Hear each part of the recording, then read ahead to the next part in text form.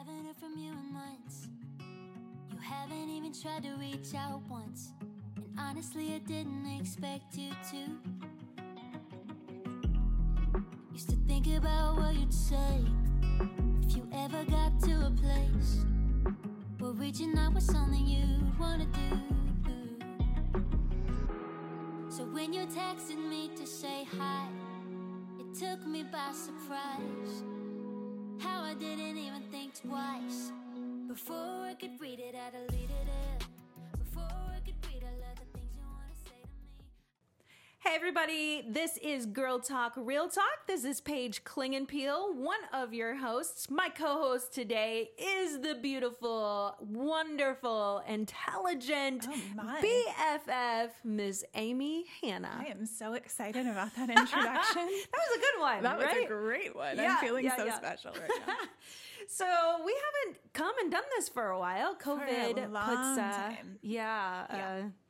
An unsmiley face, no, frowny face. I was like, what's the opposite of smiley face? Smiley face. Unsmiley face. I mean, yeah, on the that's the situation. Okay. So today we're going to be talking about something interesting. It's a shout out to all our married ladies out there. It's talking about the frequency of intimacy with your husband. Ooh, I like it. I know. And single ladies, you can listen to this, but Yes. we're engaged. Please do not engage in intimacy with someone else's husband. I We're was talking thinking about your husbands, boyfriend. right? So we can't tell you what to do with Or your that life. either. Okay. But we certainly know. We're being real. Yeah. So what's interesting about this topic is that it's one that's not talked about openly. I mean, as a therapist, I have these conversations with clients when they come in and they say either I want it more than my husband or my husband wants it more than I do. Where can we find the balance? But then what I found that since I've been out of the counseling realm, that people are hesitant to discuss this. You and I are both like super open, like here, let's normalize this stuff because here's the cool thing. Let's start out with the foundation of what intimacy is within a marriage context. So sex has a way of not only bonding someone physically, obviously it is a physical act, but it actually bonds you biochemically. That is what is so cool and so beautiful about sex, is that you release the bonding chemical oxytocin, and it only takes 20 seconds to release oxytocin. So even just cuddling, holding hands, hugging, that will stimulate the bonding hormone. The more that you bond with them in that biochemical way, it actually bonds you further emotionally and biochemically. Now, isn't that the same chemical that is released when you give birth to a baby to help you to and connect? when you hold a baby, when you pet a dog, when you do anything that has a value of connection, that is a physical connection, it actually, in a positive way, I should say, it actually bonds you as well. So that's why therapy animals are so powerful, and the necessary act of holding your baby, nurturing your kids, hugging your kids, even as teenagers, because they still release that oxytocin. And once you bond with that person, you re-establish the bond every time. I think you're the one that told me that it takes 14 seconds to release. Is that 20? 20. Oh, 20 okay. So we've seconds. got to up that in my house because I have this whole thing with my kids because, of course, they're both teenagers. And so I'll go and hold them. And, of course, they try to pull away in the first 2 seconds. Right. And I'm like, nope, 14 seconds. 14 So you've seconds. missed Now out I can on say 6 20. seconds. Yes. Dang, I'm not sure you okay. bonded all the way with All them. You have right. to make up for those 6 I do. seconds. Yep. Yeah, 20 seconds isn't very long. But it brings to the point then, and the reason why we mentioned the single ladies out there is because you can still bond with people in a romantic way that is not healthy. So if you are having sex outside of a marriage commitment and covenant, you are bonding with that person. And so it does change things that when you break up, that bonding doesn't just go away. That's why we have the butterflies and the heartbreak and all the even physical symptoms when we break up with someone that we have had sex with, due to the fact that you are chemically bonded with them. So that is one huge reason why you gotta take care of your body and your relationships for the future, so that you can stay committed to yourself and your future husband. So that being said, bottom line, that's what sex is about. So we know that women sometimes achieve their sexual pleasure in different ways than men do. Men can become very stimulated very easily visually. Women, we need the whole shebang, right? We need to feel safe. We need to feel loved. We need to be psychologically stimulated. And then obviously we do have things that stimulate us physically that are necessary that men need to be told, because men don't know. They don't know that it takes certain things. They think they know. Oh, they think they know. They think it just takes the thing to make it all good. It doesn't. There's so much more to the biology of women. Don't they say, what did they say? Men are microwaves, women are ovens. Yeah, I love that. It is. It's so true. It is. It's so true. Which is a good segue, because then it becomes confusing for women when their husbands aren't initiating sex. If they're not engaging in intimacy on a regular basis, they're like, wait, what's wrong with me that my husband doesn't want to have sex? Girl, there are so many things that are not wrong with you. That's right. Exactly. So many things that contribute to a loss in intimacy. Things like testosterone. Did you know that men lower their testosterone as they get older? Oh, yeah. Yeah. So we change, with menopause. Men have their own menopause. Right? Oh, you see what I did there? I see what you did there. Yes. The pause. Oh. It pauses the Good men. job. I like it. Okay. So they as they lower their testosterone, it actually decreases their desire to have sex with their partner, regardless of how appropriate and sexy and beautiful the wife is. It's just not in their system. As well as the aspect that men take on a lot of burdens of stress, managing maybe finances or feeling like they have to own the household and their jobs and have the identity of being a big, strong man. Well, of course, that's going to decrease their desire to give intimacy. Is that how we say it? To give it? I mean, because it is pleasurable for women. Connecting time. Yeah. Yes. I mean, it can be done right. Well, yeah. And it can be done very wrong. Yes, it can. Oh my gosh. Yeah. And it's like, how do you help? I have 2 sons. I want to help my future daughter-in-law, know how to do these things. But imagine that conversation. Such an awkward conversation. Definitely one that you probably should not have with your son. You would think I would not have to. However, my husband has told me that as my sons get older and develop, puberty, that I might have to be engaging in those conversations. I was like, heck to the no. He doesn't want to. He doesn't want to. But the thing is, I don't understand everything, right? I didn't grow up with certain body parts, so I don't know what to expect in the middle of the night. So yeah, that's still a conversation. Ooh, real talk. Exactly. Yes. We're going to have to learn how to discuss. But okay, so the point is, every woman's relationship is different. Some people have sex 3 times a week. Other people have it once a month. Some people have it, once every couple of months. I think the biggest thing that a recommendation or suggestion is just have a conversation with your partner. Talk to them about what you're experiencing, how you're feeling about this. Try to use your own I words. I feel this way. I feel like I'm not pretty enough for you, or what can I do to help you get in the mood? Things like that, engaging in conversation. So maybe you can determine it's something that you do have control over. But I imagine oftentimes it's probably nothing to do with you at all. In fact, it could be something else altogether different. But it definitely needs to be talked about. Any other suggestions, Amy? Yeah, that conversation piece I think is really important, but not just asking what you can do for them, but also sharing what they can do for you. I like that. That's right. Because if you don't talk about it, they don't know. And to not be ashamed by that. Yes. I think when I was a newly married several years ago, we're celebrating 21 years of marriage in May. Oh my goodness, awesome. Yeah, so pretty crazy. So 20-some years ago, people didn't really talk about sex. Now, my mom was a health teacher, so we had lots of conversations about what not to do with relationships outside of marriage. Mm-hmm. But we didn't have lots of talks of what to do once marriage happened and everything was holy and good and righteous. Oh my gosh. So when I got into my marriage relationship with Jesse, like I didn't know what was okay. Did you know where it went? I mean, figure that out. Okay.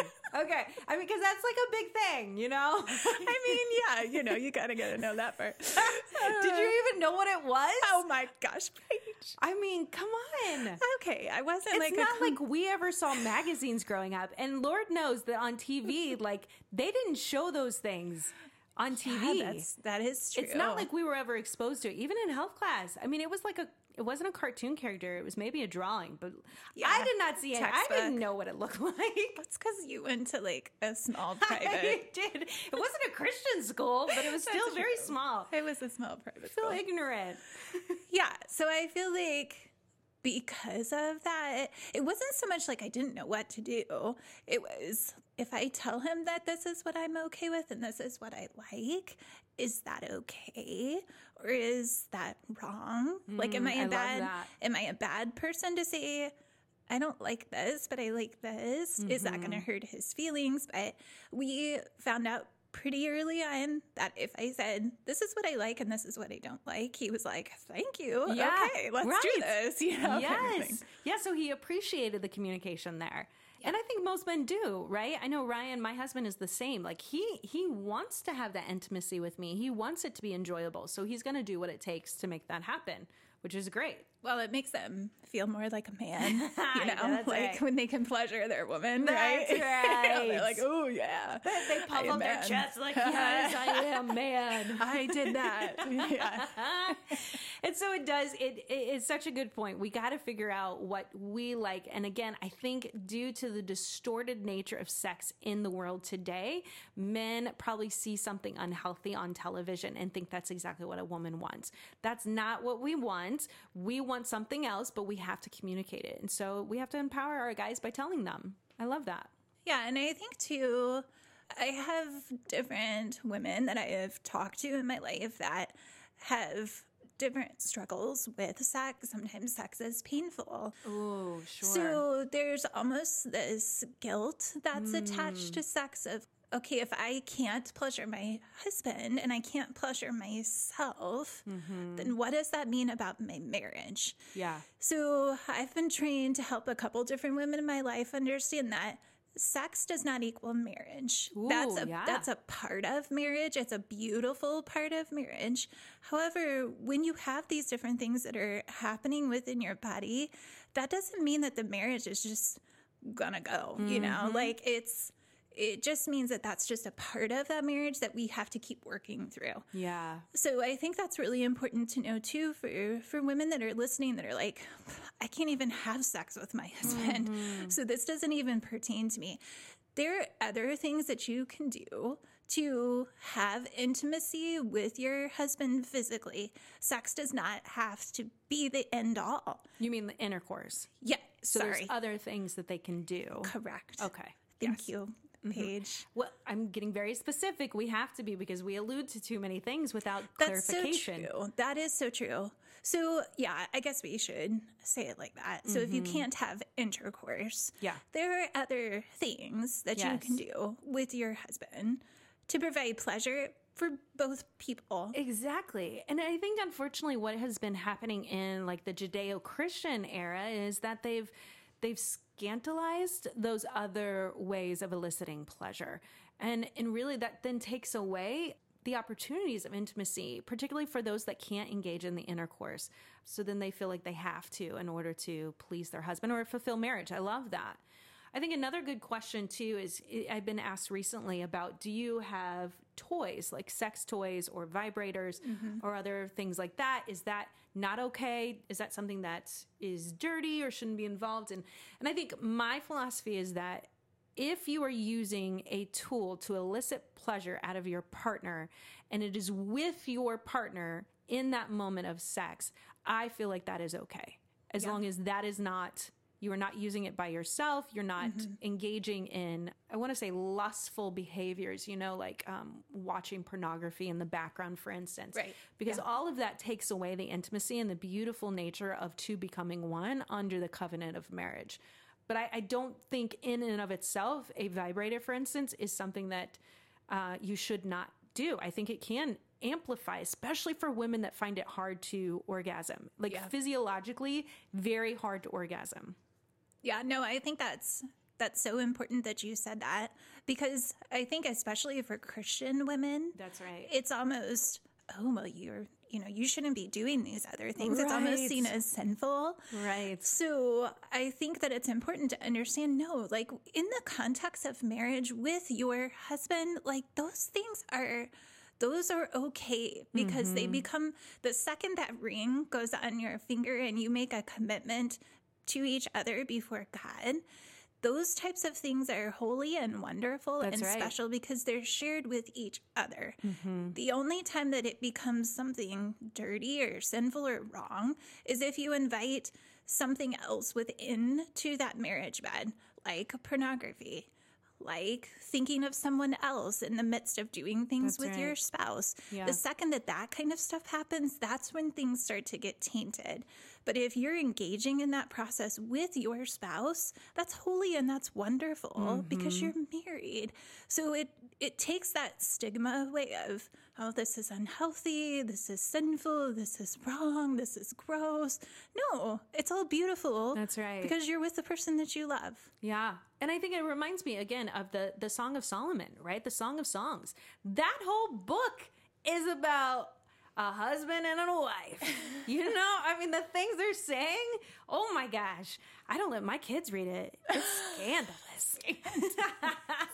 But it does demonstrate that God wants us to celebrate sex, and we don't need to be back into the Puritan and only doing one position. There are many positions out there that we can engage in that are all under God's purview, right? Like, you're married, you've made this covenant, and I'm now bonding you physically, biologically, and emotionally. I want you to celebrate this. Like, amen. Let's go. I mean, yeah, be creative and have fun with it, because let me tell you, when you've been married for 20 some years, if it was the same old, that gets boring. That's right. You have to keep things fun and interesting with each other, for each other, and that's completely an okay thing. That's right. I remember when I first got married, Jesse and I, we went to the bookstore, and we were looking for we were in the Bible section because he needed a new Bible. Yes. And so we went to purchase a Bible, but we were kind of being funny and silly with each other, and we picked up this Kama Sutra book. Okay.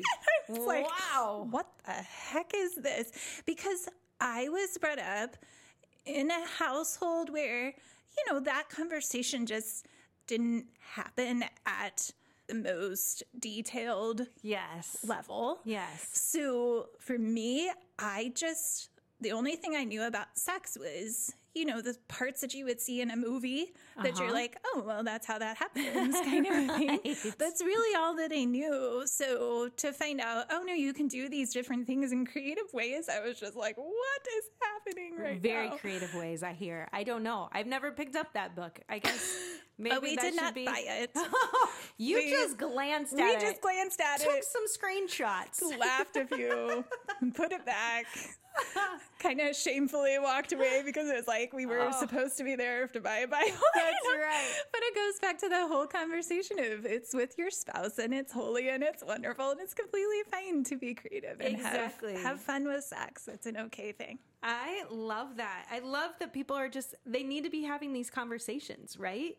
They need to be engaged in conversations with their spouse, but also maybe their girlfriends. Find out a few things, tricks and tips for all that stuff out there. And tips. There is a book that was recommended to me. It's called Sheet Music. It is a Christian book, but it is about intimacy with your spouse in a Christian way. So it's similar to, I guess, like premarital. And also, I was given it after we had been married and we were exploring some of the sexual issues and baggage that we came with into our marriage, particularly for my husband as well. And so Sheet Music is by Dr. Kevin Leman. I highly recommend it. It's a good book just for people to talk about what's God's plan for sex and even giving you tips and tricks. So it's a great place to start if you're looking for information. Well, any other words of wisdom, Amy, as we conclude? No, I feel like we've covered it. We've covered it. And if we haven't, you know that you can send us your questions, thoughts, comments, and we will talk about that next time. That is right. All right, friends. Thanks for joining us again for Girl Talk, Real Talk. Again, we are transparent. We are honest. We are having these conversations because we know you want to hear them. These are topics that you are interested in knowing more about, but don't always have the courage to talk to your girlfriends about. So come to us. All right, friends. We will see you next time. I didn't even think twice. Before I could read it, I'd lead it in. Before I could read all of the things you want.